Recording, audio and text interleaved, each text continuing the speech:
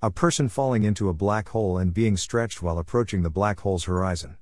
Leo Rodriguez and Shanshan Rodriguez, CC by ND. Leo Rodriguez, Grinnell College, and Shanshan Rodriguez, Grinnell College.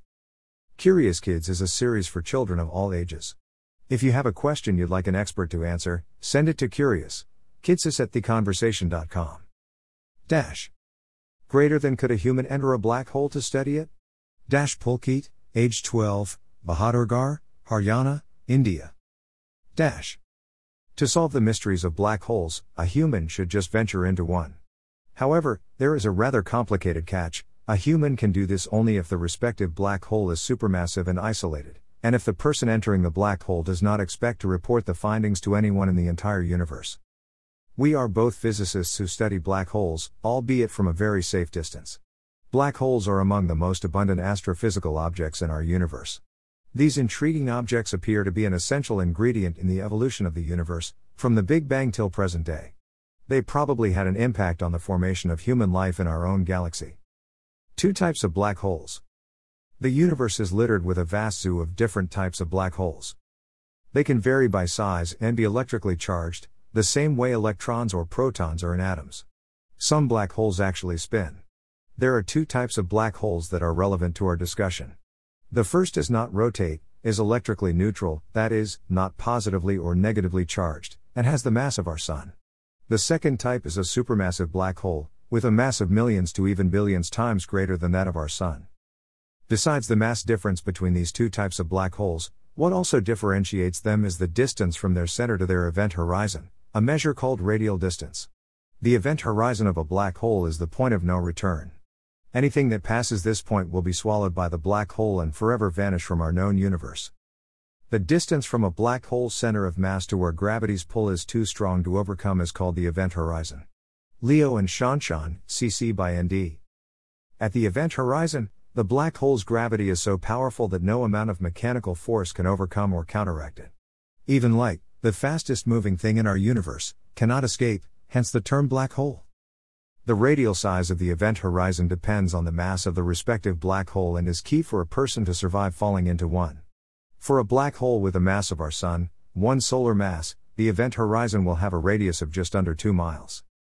The supermassive black hole at the center of our Milky Way galaxy, by contrast, has a mass of roughly 4 million solar masses, and it has an event horizon with a radius of 7.3 million miles or 17 solar radii.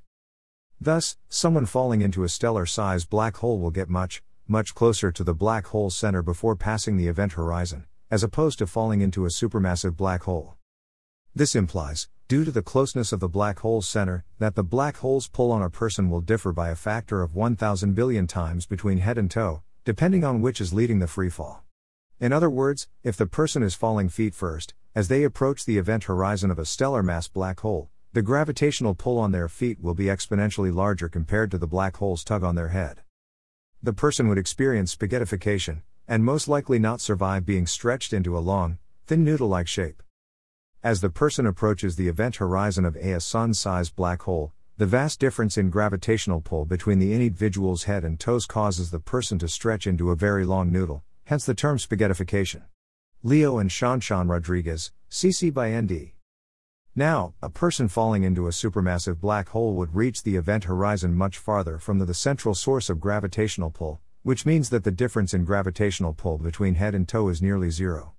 Thus, the person would pass through the event horizon unaffected, not be stretched into a long, thin noodle, survive and float painlessly past the black hole's horizon. A person falling into a supermassive black hole would likely survive. Leo and Shanshan Rodriguez, CC by ND. Other considerations. Most black holes that we observe in the universe are surrounded by very hot disks of material, mostly comprising gas and dust or other objects like stars and planets that got too close to the horizon and fell into the black hole. These disks are called accretion disks and are very hot and turbulent. They are most certainly not hospitable and would make traveling into the black hole extremely dangerous. To enter one safely, you would need to find a supermassive black hole that is completely isolated and not feeding on surrounding material, gas or even stars.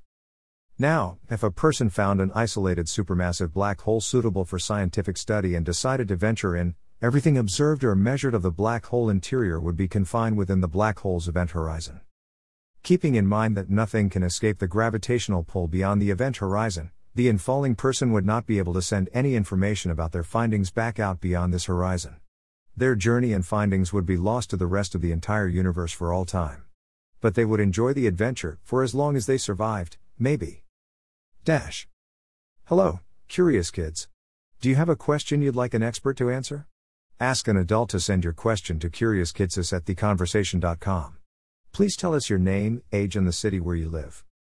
And since curiosity has no age limit, adults, let us know what you're wondering, too. We won't be able to answer every question, but we will do our best. Leo Rodriguez, Assistant Professor of Physics, Grinnell College, and Shanshan Rodriguez, Assistant Professor of Physics, Grinnell College. This article is republished from The Conversation under a Creative Commons license. Read the original article.